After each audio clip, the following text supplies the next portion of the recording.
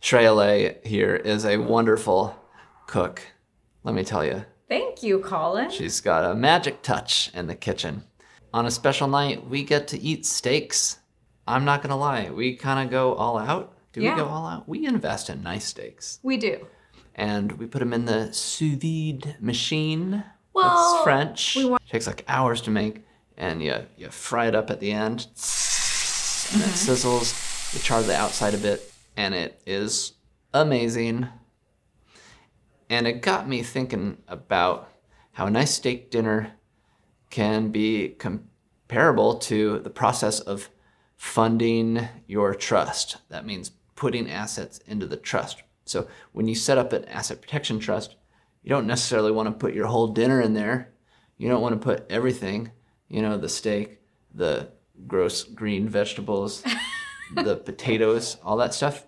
You want to maybe just put some of it in there.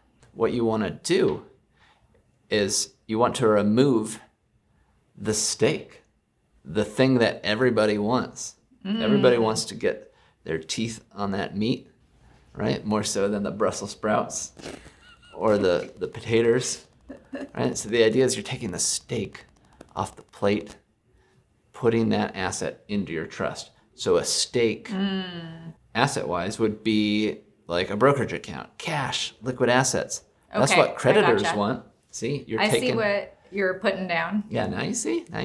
So you're removing that incentive and you're saying, hey, all I've got are these Brussels sprouts, these kind of soggy potatoes. I have never made a soggy potato. But the steak's gone. You can't get that steak. So, do what you want. It makes you... The broccoli. It makes your dinner less of a target from hungry creditors.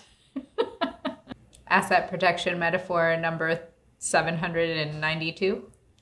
I think so, yeah.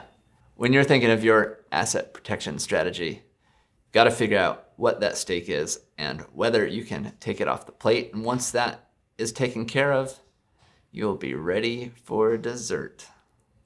What's dessert, Shreya? I know what the dessert is. It's the peace of mind. Oh, I was going to say chocolate chip cookies, but it is. No. It's the peace of mind.